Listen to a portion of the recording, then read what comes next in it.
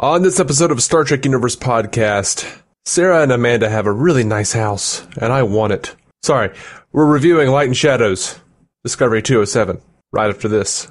With the Lucky Land Slots, you can get lucky just about anywhere. This is your captain speaking. We've got clear runway and the weather's fine, but we're just going to circle up here a while and get lucky. No, nothing like that. It's just these cash prizes add up quick. So I suggest you sit back, keep your tray table upright, and start getting lucky. Play for free at LuckyLandSlots.com. Are you feeling lucky? No purchase necessary. Void where prohibited by law. 18 plus terms and conditions apply. See website for details. Lucky Land Casino, asking people, what's the weirdest place you've gotten lucky? Lucky? In line at the deli, I guess? Aha, in my dentist's office.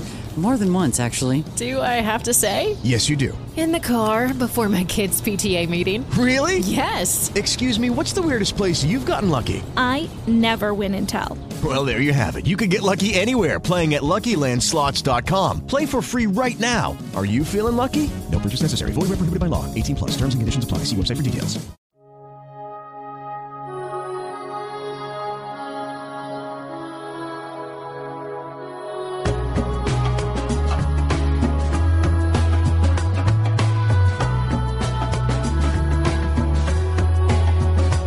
Welcome to the Star Trek Universe Podcast. My name is Matthew Carroll. My name is Sarah and Amanda's house. David C. Robertson. All right, let's dive right into this episode. We both have a limited recording time today, so let's just get into it. Give us that sweet summary, my man. That sweet, dirty CBS All Access summary. Yeah. Burnham goes to Vulcan in search of Spock, where she unearths surprising family secrets. And researching what is left of the Red Angel signal over Kaminar, Pike and Tyler end up in battle with time itself. Georgiou has a few tricks up her sleeve for Leland and Section 31. I really enjoyed this episode. Yeah, I did too. I do feel like this episode should have been called something else. Something beginning with time. Oh, yeah, absolutely. I agree. That was probably my favorite little bit that ran through the episode. Mm-hmm. I really enjoyed all of the stuff that was happening on Discovery, and it made me all the more. I feel like this is one of the first episodes that's Pike has been our protagonist. Right. Every other episode, Pike has been the captain, and we've really been focused on another character. In this, Pike was our main protagonist of this episode. It made me love him all the more, and I just want a Pike show so bad. I wouldn't kick a Pike show out of bed. Yeah. I want him to stick around somehow. I would like him not to leave. He's been such a fun character. But I felt the same way about Lorca, so. Mm-hmm. Oh, I miss Lorca every day. Every day. The Burnham storyline was a little more, I could have taken it or leave it. Left it. It didn't, I don't know. I didn't love it. I actually enjoyed it quite a bit. Good. I'm glad. That was like the meat of what I talked about in my notes. Oh, interesting. I mean, it wasn't just the Michael Burnham storyline. It was everything with Spock, everything with Amanda and Sarek. We're not getting a lot of Spock right now. Like, we finally have Spock, but he's, kind of out of it. I feel like they're like slowly settling us into Spock. Mm-hmm. Like if we've heard about Spock all season and seen him as a child and and now it's like, and now you see him crazy. Like, they're like getting us used to, it's like a frog in boiling water, Mm-hmm. It's like they're slowly getting us used to, this Spock, so we might accept him a little more. Yeah. I've seen some throwback some backlash from the fans. Wow, what did you think of Spock basically being dyslexic? I guess I was curious if there's a precedent for that in any way. I don't think so. Like, I mean, obviously there's no, being dyslexic doesn't mean you can't be brilliant. Sure. And I love that idea that there was something like that there was something else that he had to go through when he was a kid. And what I really love is that it was Amanda's fault in her mind. Another human flaw to sully his Vulcan blood. I really enjoyed that. The thing that sort of bothers me about it is that I like the fact that Spock just being a human was his flaw. you know, and him being raised on Vulcan with all these Vulcans making fun of him for just being a human, giving him that extra special need, while, you know, is very human, and it's truth to that. It almost makes some of the, like, it gives them an extra reason that I don't know if they needed. Like, him just being human. I feel like they could have had all these same conversations, except just have it about him being a human on Vulcan, you know? Or half human, you know? Yeah, I think it just adds an extra little layer to Sarek and Spock's relationship that it felt like it was always there. You know what I mean? Like, it doesn't feel out of sorts. It just feels like one more little jab into Sarek's side. Yeah, it doesn't feel out of sorts to me. I just don't know that I needed it. This whole episode, I feel like, would have functioned just as well. I almost felt like the only reason they included the dyslexia thing was the 6-digit number being backwards, which I'm kind of bothered by the 6-digit number thing in general. Why's that? My main qualm with it is she called out to the database, Starfleet database, and said, here's a 6-digit number. Give me all the information you have about this 6-digit number. Oh yeah, that was weird. And it came up with one answer. Yeah, like, that's in all of Starfleet, that 6-digit number has been used for this one thing. that was a little weird. That was dumb. It should have been like, here are some, you know, possible answers. Like, Google right now, if I look up that 6-digit number, Google will give me way more options. Yeah, I meant to go back and actually listen to, like, her exact wording and just hope like hell that something was in there that goes, oh, okay. I didn't write her wording down, but I did rewind it to listen, and I don't think there was anything in there. It was just like, literally, database, look up this number and give me everything you have. And it was like, Talos 4. It's like, that's dumb. That's real dumb. Well, it didn't do Talos 4 because it didn't know what that number was. Was it? That's what did she say that said. after it was? Did she figure out? Was that after she figured out that it was backwards? Yes. Okay. Yeah. So she gives the 6-digit number to the computer, and she even says these 6 digits in this order, as if like that cracks the code. Which I mean, it would have given her the right number, but it still wouldn't have given her a specific thing. Like, if you don't, there's just so many things that 6-digit number has been used for even now, much less 400 years from now or whatever. But 300 years from now? I don't know where we are.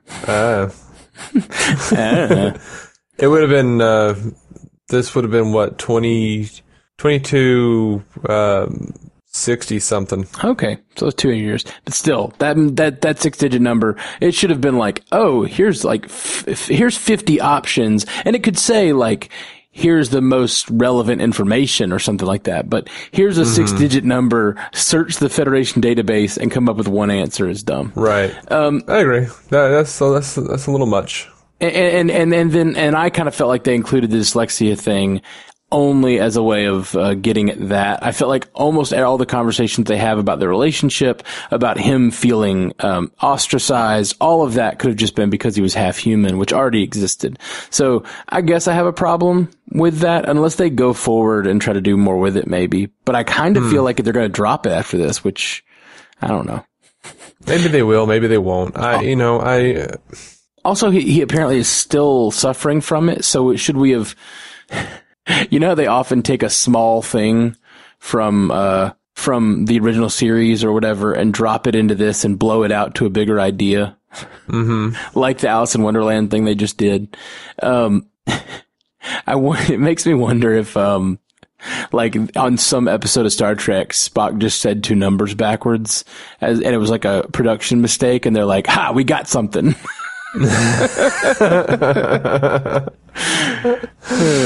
Oh. It'd be really funny if everyone's complaining and they go, oh, but in episode 78, Kirk says this and Spock says the number's inverted backwards.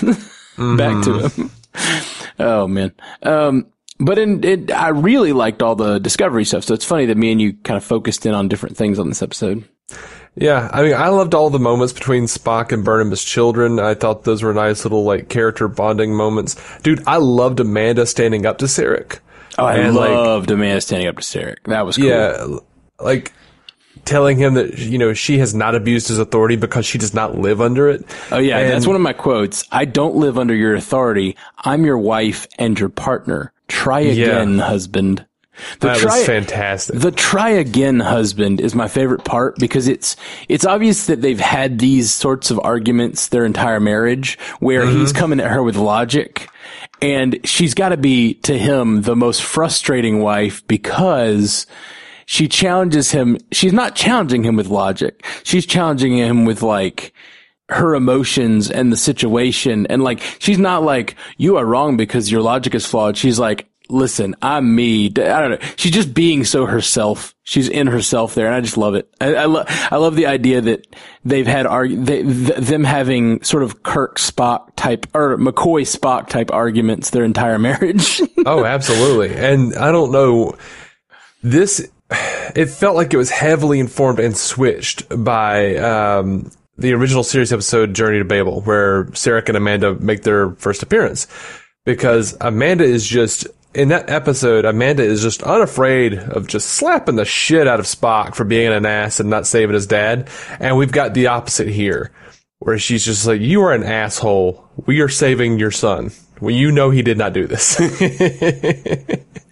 Interesting. Yeah, that's it's interesting that she's having to fight against the sort of cold logic of her loved ones so that they will get out of themselves and, like, go do the right thing. Yeah, absolutely. Like, she is sick of putting up with these stubborn ass Vulcans, man. I don't remember this actress's name, but she does a fantastic job of channeling Amanda, as far as I'm concerned. Still iffy on Sarek. Yeah, it's been a long time since I've seen any Amanda stuff. Yeah, speaking of Sarek, you know, I know that Vulcans have emotions and that they are controlling them because if without control they go nuts or whatever, they can't, you know. But I know it's not a problem. I know Spock shows emotion in the original series, all of that. But to me, like, a pure-blooded Vulcan like Sarek would have a pretty good control over his emotions. And I just feel like they put so much emotion into Sarek. Well, it depends on the matters of family and whatnot. Like, Sarek has always had emotional responses when it comes to Spock. He's always been stoic and stubborn, and he puts up a good front on the original series, much more so than Mark Leonard did a great job of playing that line. And James Frain always just seems like he's on the edge of emotion. Yeah, he does. And that I think is what bothers me about his performance, because I'd like to see, like, a knowledge that he loves his son and daughter and wife, but his religion is keeping him from showing it. Instead, I just feel like he's always about to cry. Yeah, or smirk or something. Like, yeah, exactly. He says, in this episode, he says, I'm not prepared to lose both of my children on the same day, which admittedly is so the problem with that statement isn't that he almost cries when he says it. Yeah. But not only does he almost cry, but I don't think a Vulcan would say that. Because to not be prepared, just the idea of not being prepared for your children to die or to lose your children, that is an emotion. Like, I don't think that the Sarek we know, even if he had all that emotion under that deep, like his religion would not allow him to say that, because he's acknowledging that he is not emotionally prepared. Like, he doesn't say emotionally, but that's what that means. I'm not prepared. I'm gonna disagree with you here, and I would direct you to Star Trek III, The Search for Spock, when Mark Leonard's Sarek shows up at Kirk's apartment and is borderline frantic for a Vulcan. Like, he's shaking a little bit. Like, there's a quiver in his voice. He's aggravated with Kirk because he doesn't understand why Kirk wouldn't have gone back to Vulcan to bring his Spock's Katra home. Until, of course, he does the Vulcan mind meld and realizes, oh, you couldn't touch him. he didn't give it to you. But he was frantic. He's passionate. Like, he trusted you. How could you not do that? You know, yeah. I'm not saying that he hasn't shown emotion. To me, all of that you just said, though, and I admittedly haven't seen that scene in a long, long time. But all the stuff you just said, to me, sounds like there's a legitimate problem, and he is agitated because he is hurried, and the emotions are there, but he's not necessarily saying anything emotional. He's saying, this was your duty. You didn't do this thing. And he may be flipping out on the inside, and that may be spilling over. So I don't even really I don't have a problem with the emotional quiver necessarily in Sarek's voice, although it bothers me a little bit. What I have a problem with is him just acknowledging that, like, I guess maybe that's the thing, is like he realizes his emotions for his children are so strong that if he would lose himself if he were to lose both his children. I think that is, that might be true. But, you know, Sarek has that disease anyway. And I don't know how far back it would have started to creep in. But, I think that's what he died of in Next Generation. He had that disease that made him lose control of his emotions. Yeah. But usually he was very stoic and in control. And, but there's even a line, something about, not being able to trust himself when it comes to matters of his son. Something like that. I can't remember exactly where that is or what that line was, but I apologize. Talking it through, it doesn't bother me as much, because if that's the thing, is that, like, he believes wholeheartedly that he should hold on to the Vulcan ideals, and then he knows that he has a hard time with that when it comes to his children, then I can understand that maybe that is something he would say. It just seems like he was always better at least attempting to be emotionless. Like, that's the whole idea. I don't remember exactly what it was, and I'd love to go back and look, but I'm wondering, Spock and Sarek were supposed to be, like, estranged, according to Journey to Babel. So they should have been estranged for, like, something like 15, 16, 17 years, something like that. I really want to be able to go back and look at that before we did this show, but I didn't have time. Right. So I'm wondering, like, does it count? Like, can you be estranged if one of you's kind of nuts? And well, you can be estranged and still see each other. Yeah, that's what I was thinking. Yeah. But estranged just means you have a bad relationship, which we know they did before all of this. Spock hasn't talked to Burnham or Sarek in a long time. Mm-hmm. And Spock went against Sarek's wishes and joined Starfleet instead of the Vulcan Science Academy. Yeah. And that's caused a huge rift in their relationship. And, but see, that's, I don't know, that's one of those things that I love about their characters. Is like, in Journey to Babel, like, after they're so stubborn, such assholes, like Spock was going to let his dad die. Like, his father is just, like, not, going to show him any emotion or any love or whatever. And Amanda's just pissed off about it. Finally, she gets them to do the right thing. And at the end, there's this interchange where it's like, emotional, isn't she? Yeah, she has always been that way. Indeed. Why did you marry her? At the time, it seemed the logical thing to do. Mm-hmm. They're just such assholes. Yeah. Yeah. And that's the beauty of the whole idea of the Vulcans, is just like, I really love seeing a character that we really see that is not a human. They, like, really don't think like us. And that's my biggest problem with all these newer interpretations and the old interpretations too. They weren't always careful about it then either. It's not like they were perfect and this is bad. Right. It's just that, like, I really wish they were a little more respectful of the idea that these are a different race of people that think very differently. I feel like they are so want to tell a human story, like the producers of these shows, that they just put all this humanity on these characters so that they will connect with them. But the whole idea to me is that they're novel. They're interesting because they're different. And when they think about things differently. That's my whole issue with them being more emotional. It just feels like the producers are throwing out the window when they need to. It doesn't.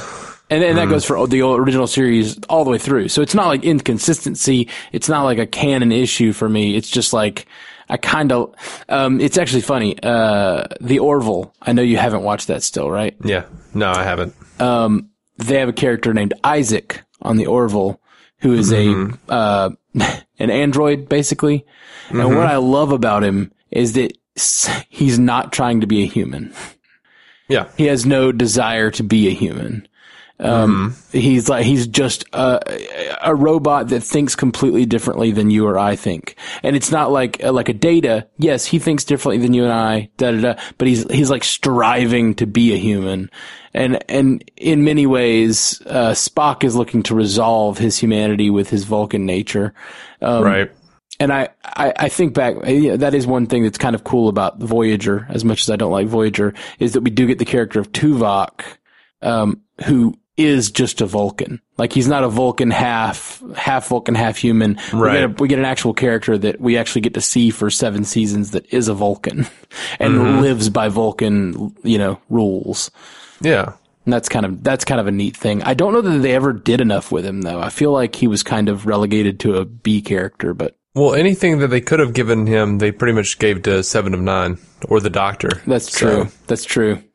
Well, see, no, that's the thing. 7 of 9 and the Doctor are what I'm talking about. They're the Datas or the Spocks, where they're like struggling between humanity and what they were born as, or what their current programming, fighting against it and trying to become more human. And that's what I like about the idea of a Tuvok on a show, is that he's not trying to do that. He never really tried. But because of that, they just never gave him anything interesting to do on the show. It seems like very rarely was he the focus of an episode, and I would have loved to them to dive in and like, what is it really like to be a Vulcan? Like, what is it like from their perspective?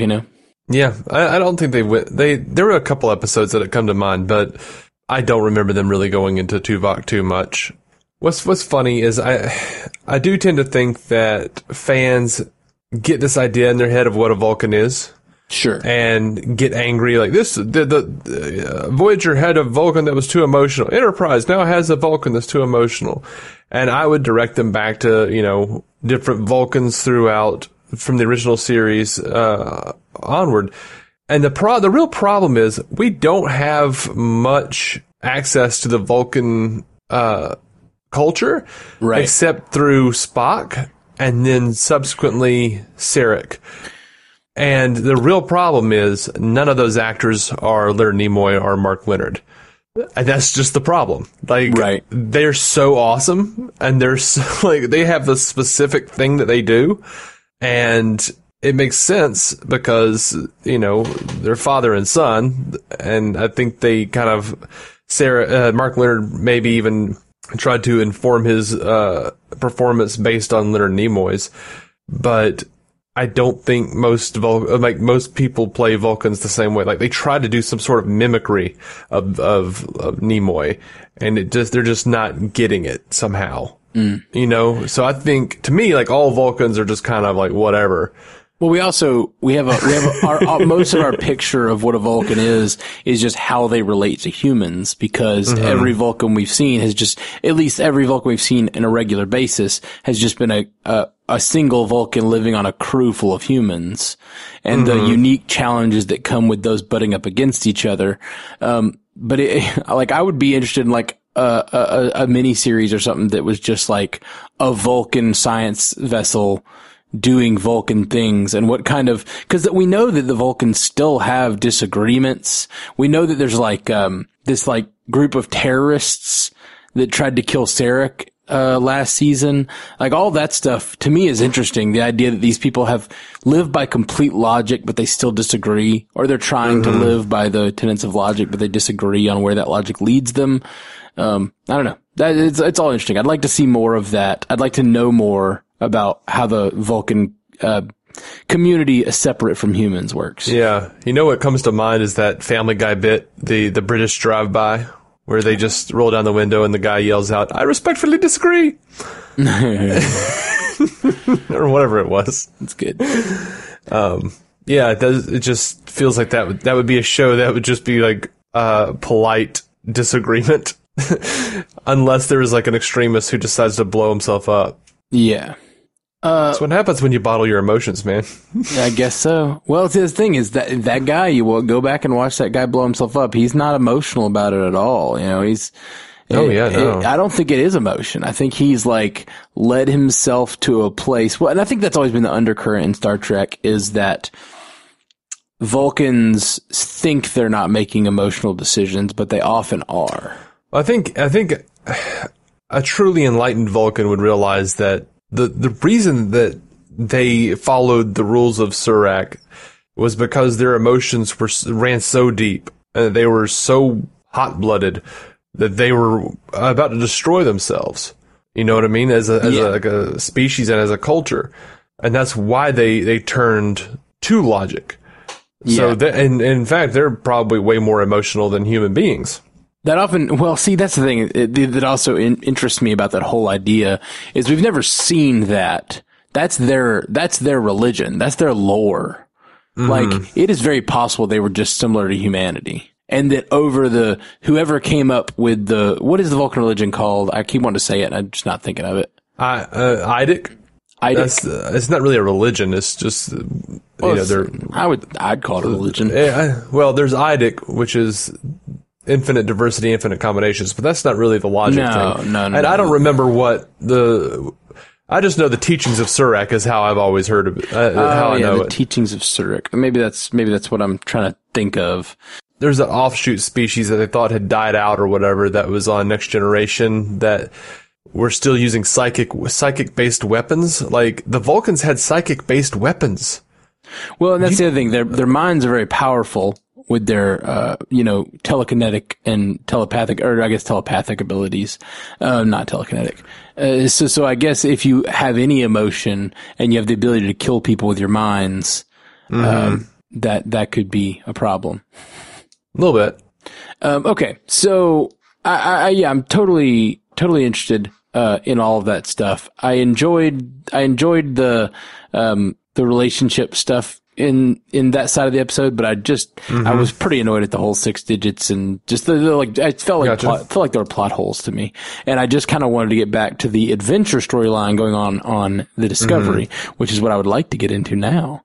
Sure. I'm sorry, I detoured you. No. We just discussed the one half of the episode, and now let's get into the other half of the episode. I just had so much fun with all the time problems they were having. I really enjoyed Stamets being like a time badass. One of my favorite moments in this episode was just when there's Pike. It actually made me laugh a lot. Pike, Stamets, and Ash Tyler are on the shuttle, and they're all trying to solve the problem. And Pike is doing what he does best, which is command and trust his people. Before Stamets even has the calculation ready, he has already set the thing to explode. Yeah. Which was probably a little premature, but he knew he had to get out of there. He knew he had to shut down that, he was just making the hard decisions just all in that moment. So it's like him making hard decisions, trusting his people, Stamets doing what he does best, which was, calculating and doing the thing that he'd been trusted to do. And so they're all three they're doing the thing. And then you look over to Ash Tyler, the Klingon blooded, security officer, and he's just banging on the probe with a wrench. I love that they're all three trying to solve the problem in their own ways and functioning the way they are supposed to on the crew. But that manifested itself as Ash Tyler just banging with a wrench or something, whatever he's holding, just a pipe. He's just banging on the probe. That was fun. Cracked me up. So who do you think it is that's modifying their probe to come back and attack them from 500 years in the future? Who in the future, 500 years in the future, who needs a probe to do all of this? That's insane that they use their own probe. If they have the ability to send things forward and backwards, they could have just sent some of their modern technology, but instead they intercepted a probe and sent it back to them, which is weird unless you're the Borg. Nah, I don't know, man. That didn't look like some Borg stuff. That was it that was doesn't. something else. It doesn't look like 24th century Borg stuff, Right. or 23rd century Borg stuff, but it could well look like 27th century Borg technology. I think the reason Borg come to mind is it also reminded me a lot of the technology that was in there. Reminded even all the coloring and those arms. It reminded me a lot of the Matrix. Mm-hmm. And those, cybernetic or whatever, and they're not androids. They're, whatever, the artificial life in the Matrix. So, like, I was just like, man, could this be what the Borg eventually, like, could that be like what Borg technology looks like in the 27th century? Yeah. Wouldn't it be like the 28th century? I thought you just said they were, 28th. So they're in 22. So 2700s. Yeah. So it'd be the 28th century. Yeah. Yeah. Which is not the furthest we've seen in Star Trek. We've seen the 29th century. I think I want to say the 30th or 34th or something. I don't know. I don't remember where. After Discovery would be the 33rd if Craft was 10,000 years in the future. Yeah. Who would intercept a probe, send it back that way? And the only thing that isn't much of a mystery to me, at least I think this is why they're wanting the information. I don't think they're looking for a specific piece of information. I may be wrong. They might be looking for a specific piece of information, but I think they're looking for general information about a snapshot of what's happening right then, because I think they're trying to change things in the past. We're getting a Terminator storyline is what I think we're getting. I think we're getting someone in the future trying to affect things in the past in such a way that it leads to whatever result they want. And I think we might be getting, in this episode, they talked about this being a malevolent force sending this probe back. But last episode, they were talking about the Red Angel is probably a benevolent force. At least Pike felt that way. It could just be two different forces. Could be. It could be someone from the future tracking the Red Angel. Absolutely. Absolutely. The Red Angel could be someone who is, wasn't the 29th century was when those future cops were coming back into Enterprise. Is that right? I think that was Voyager. Oh, you're right. You're totally right. And then Daniels was from a further point. But I don't remember that's what I was trying to remember earlier is what century he was from. Oh, okay. See, I thought he was 29th. Okay. So but that's not that, if he's from, so what is 29th then? Is 29th when we saw the universe destroyed or whatever in Voyager? I think the 29th century is like the temporal fleet. Yeah, that's what I'm getting at. That's not that far off from 500 years in the future. I don't know if they last 100 years or whatever, but it's very possible this is like the beginnings of the temporal fleet or some form of it. If you look at, I was thinking about this the other day, because if you look at DS9, the Trials and Tribulations episode, temporal investigations seems a lot like Section 31. Yeah. And I'm wondering if Section 31 doesn't become the temporal fleet. Yeah. No, it definitely seems like the kind of responsibilities that would be relegated to Section 31. Because time travel is just too insane to mess with. Because everything you do, the butterfly effect is real. Yeah. I don't think that the temporal fleet is just what Starfleet becomes. I think something else is going on with temporal fleet. Because they were always shady. Yeah. In Voyager. Yeah. So my short answer is I think we're getting two different forces coming back. Whatever's going on, I think two different forces are coming back and having some sort of war on their turf. Which, by the way, Daniels was a temporal agent from the 31st century. Okay. Man. I'm very intrigued by what's going on in the future of Star Trek and how they're giving us a lot of information. I mean, we know about the temporal fleet. We know, the 29th and 31st century. And now we know the 33rd century has craft where it appears that humanity has splintered into two different groups that call each other different things. That's all. Yeah. It's just interesting that we have so much knowledge, but no knowledge really. Yeah. Man. Cool. Yeah, it is. Pike is definitely my favorite this episode. I really liked how he kept doing the right thing by Ash Tyler even after he saw that vision. Oh yeah, I loved how they came to terms with each other and learned to respect one another. That was all really solid. But I actually made a note about that. Like, I loved that he did not act on what seemed like was going to go a certain way. Yeah, absolutely. He made a non-paranoid decision. Mm-hmm. Even though it totally looked like Ash was attacking him. Yes, and it also sounded like he was speaking Klingon as well. Yes, and he did. When he was upset when that thing was attacking him, he was yelling in Klingon. He absolutely did. Okay, I thought he just yelled out, and then through the garbled nature of the time vortex, whatever, it sounded like Klingon. Which is exciting for what that means to me, for his character, like what that could mean. Like, when he's being attacked, he suddenly becomes Klingon again? Like, he starts screaming in Klingon? That's cool. Okay. Yeah, it is. I love Ash Tyler. Ash Tyler's a super fun character. I do wonder if that situation would have been different if in his vision it was Ash Tyler shooting him. Mm-hmm. Like, I wonder how that would have changed the calculus of the situation for Pike. Yeah. Well, as it is, Pike shot first. That is true. That is true. Let's see. What else did happen? Everything else, yeah. So in the very end, Arium is infected with, it looks like, with some sort of virus from the future. Yeah. Is she a full-on, is she a synthetic life form? I don't know what her deal is. She has been referred to as an augmented human. Oh, wow. Not genetically. No, I get it, yeah. Yeah.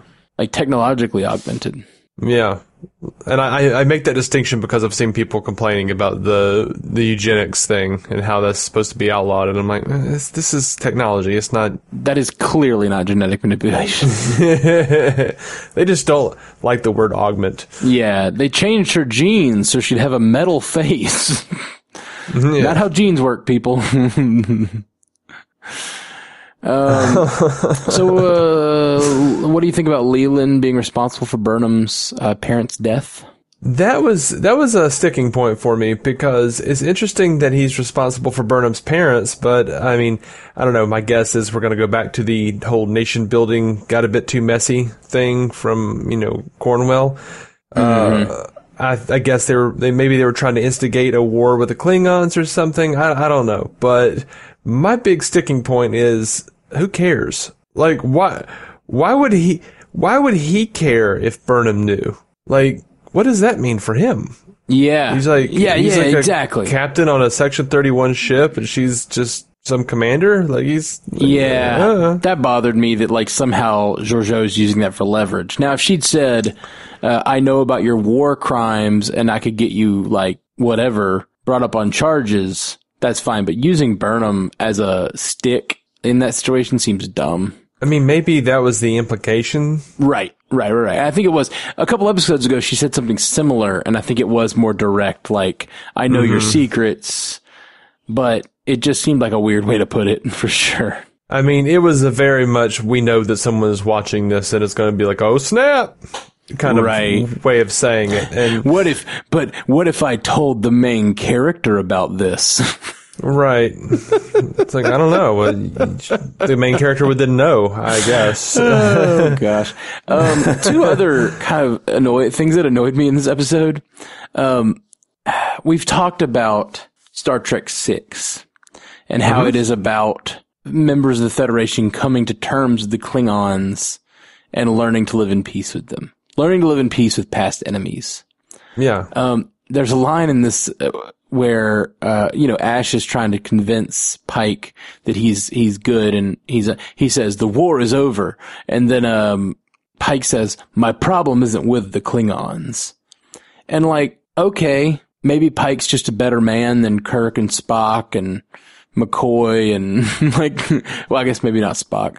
All of them seemed pretty they were all pretty racist in number 6 against Klingons, and I'm kind of annoyed that like Pike is so evolved at this point. I'm okay with it, man. Here's why. Pike's issue wasn't with the Klingons. Pike's issue was with the guy that snapped that doctor's neck. Sure. Kirk and we're talking about with a situation with Pike is like there was one war that he had to sit out and he's annoyed with. And he also never dealt with them directly. He sat out of the war. He was away. Kirk and I think there were like Kirk, Scotty, the majority of the crew. I didn't really get that from McCoy so much because he's always been the bleeding heart. But most of the crew, save for McCoy and Spock, I feel, were kind of racist, and they weren't like, they weren't trying to be. I don't think they realized they were being prejudiced, and that was kind of the point. But they've also been like in hostilities with the Klingons since they can remember. Like, this has been like the Cold War. You know what I mean? Yeah. And that's one of the things I love about Star Trek 6 is it really is like there's this whole crew of woke ass people and they still let prejudice creep in. And the primary prejudice that is on display is Kirk's prejudice. Sure. But that prejudice wasn't there necessarily. I mean, maybe it was creeping in slowly over all these years of Cold War with the Klingons. Especially if you go back in Day of the Dove, like that is a different kind of Kirk. That is a very woke Kirk. But, by Star Trek 6, the Klingons killed his son. That's true. He's endured decades now of hostilities with the Klingons that pretty much culminated in, a renegade group of Klingons, so much for honor, trying to steal Genesis and killing his son. Like, there's something there for sure. Like, he's got issues. Yeah. No, I agree with you. I'm not saying that, it's like a flaw by any means, but I was kind of like, it felt a little bit like the sanitization of Star Trek, like we've talked about many times, where I kind of wish the characters hated the Klingons at this point. They just got out of a war with them, Well, I think clearly Michael did in season 1. Yeah, no, absolutely. But that's a little, like you said, that's because they directly killed someone they loved instead of just general racism, which I think it's hard to tell parables about things like racism when you can't give them to your main characters. When you feel like you have to make Starfleet so woke that they can't have flaws. And I don't think that's the case on this show for the most part, but I did feel like that was a slight nod to that, I guess. Another thing, did the original series shuttles have warp? I didn't think they did. We didn't have any kind of confirmation that they did. We talked about it during our rewatch of Discovery season 1. Oh, did we? Where it was like the earliest noted version of a warp speed vessel. So a warp speed shuttle. Okay. I just looked it up and it was, it bothered me because I didn't remember the original series shuttles going to warp. I thought that, it wasn't until Next Generation the shuttles had warp, but in this, a Section 31 shuttle had warp, which again, not a flaw. Mm-hmm. It could have been a Section 31 thing, but I was just curious if that was another technological thing that the Section 31 had. We have seen shuttles with warp that were just your standard Starfleet shuttles in Discovery have warp.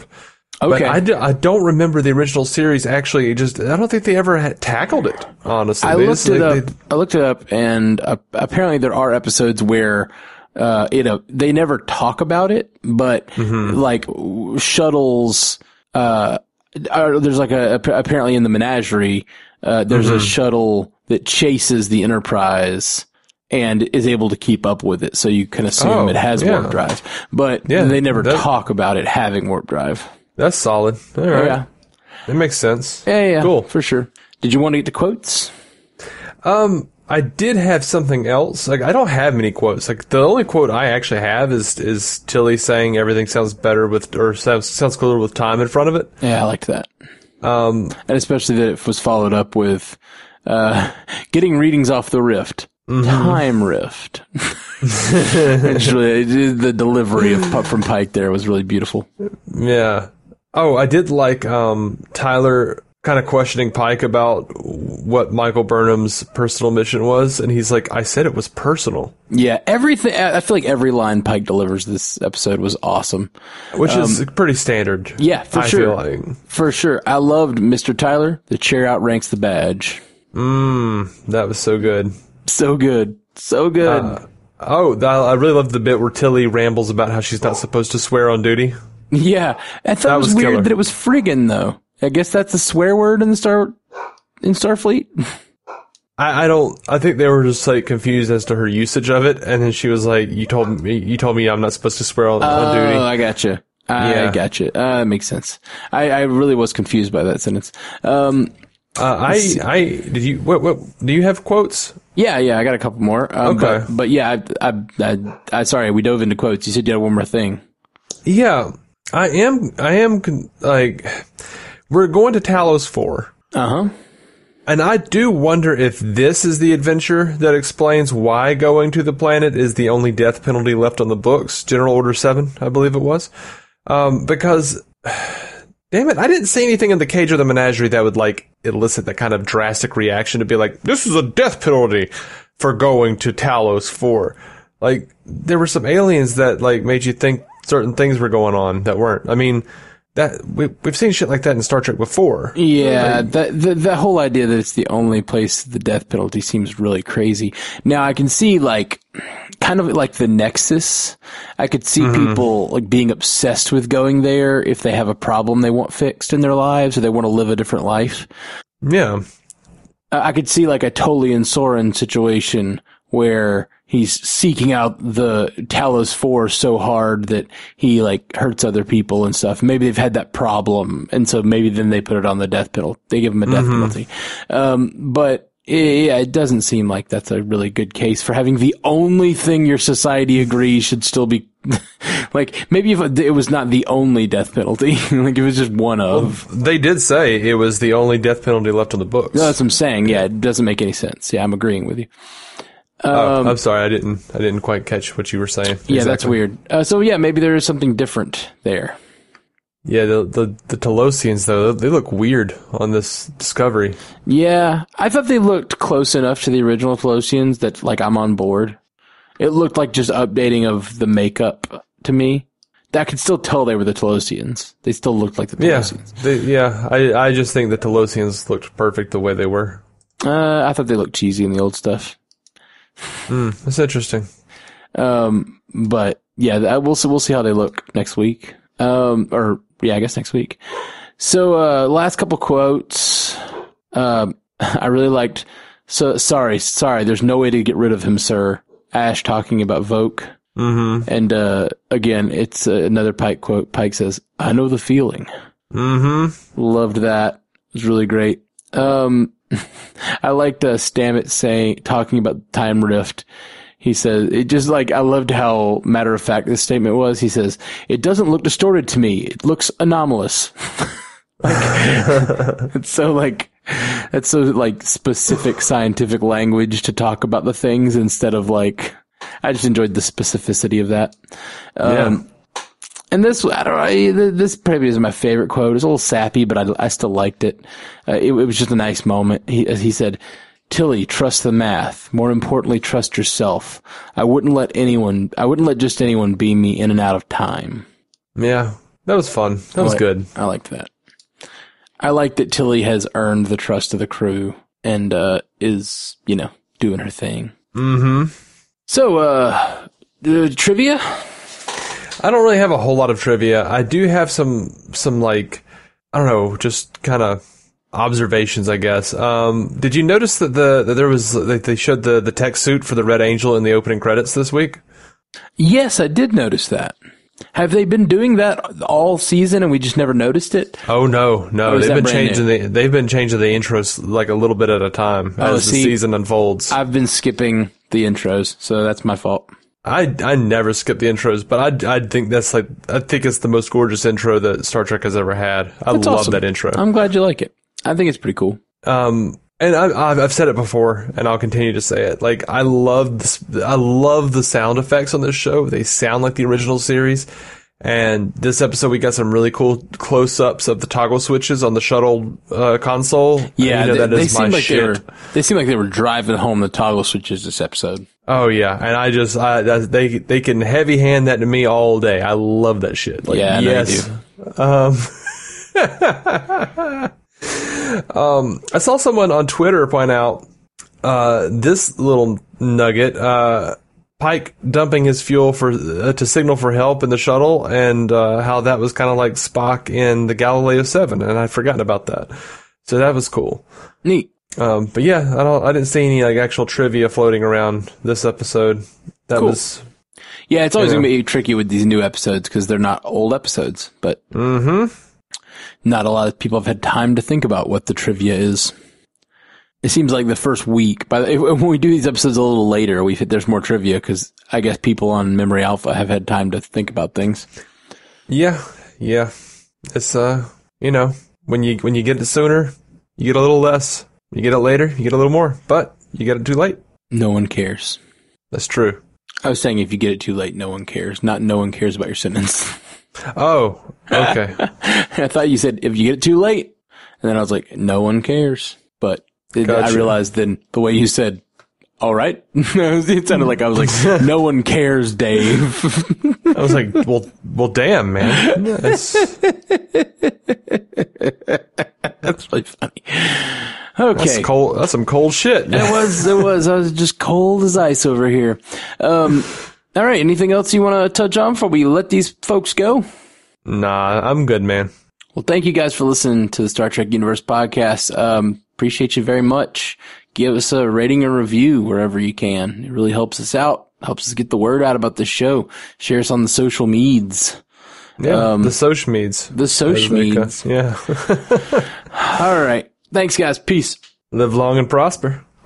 To reach out to us, hit us up at StarTrekUcast.com, at Star Trek UCast on Twitter, Star Trek Universe Podcast on Instagram and Facebook. Just search for us there, or send us a message at StarTrekUcast@gmail.com. If you'd like to hear more from David C. Robertson, check out the DC On Screen podcast or maladjusted.tv. And if you want to hear more from Matthew Carroll, that's me, check out the Marvel Cinematic Universe podcast, or go listen to my music at MatthewCarrollMusic.com or anywhere you get music. With the Lucky Land Slots, you can get lucky just about anywhere. This is your captain speaking. We've got clear runway and the weather's fine, but we're just going to circle up here a while and get lucky. No, nothing like that. It's just these cash prizes add up quick. So I suggest you sit back, keep your tray table upright, and start getting lucky. Play for free at LuckyLandSlots.com. Are you feeling lucky? No purchase necessary. Void where prohibited by law. 18+ terms and conditions apply. See website for details. His karate lessons might not turn him into a black belt. Hi-ya! And even after band camp, he might not be the greatest musician. But with the 3% annual percentage yield you can earn on a PenFed premium online savings account, your goal of supporting his dreams... Thanks for everything, Mom and Dad. ...will always be worth it. Apply today at PenFed.org/savings. Federally insured by NCUA. $5 minimum to open account. To receive any advertised product, you must become a member of PenFed. PenFed's got great rates for everyone.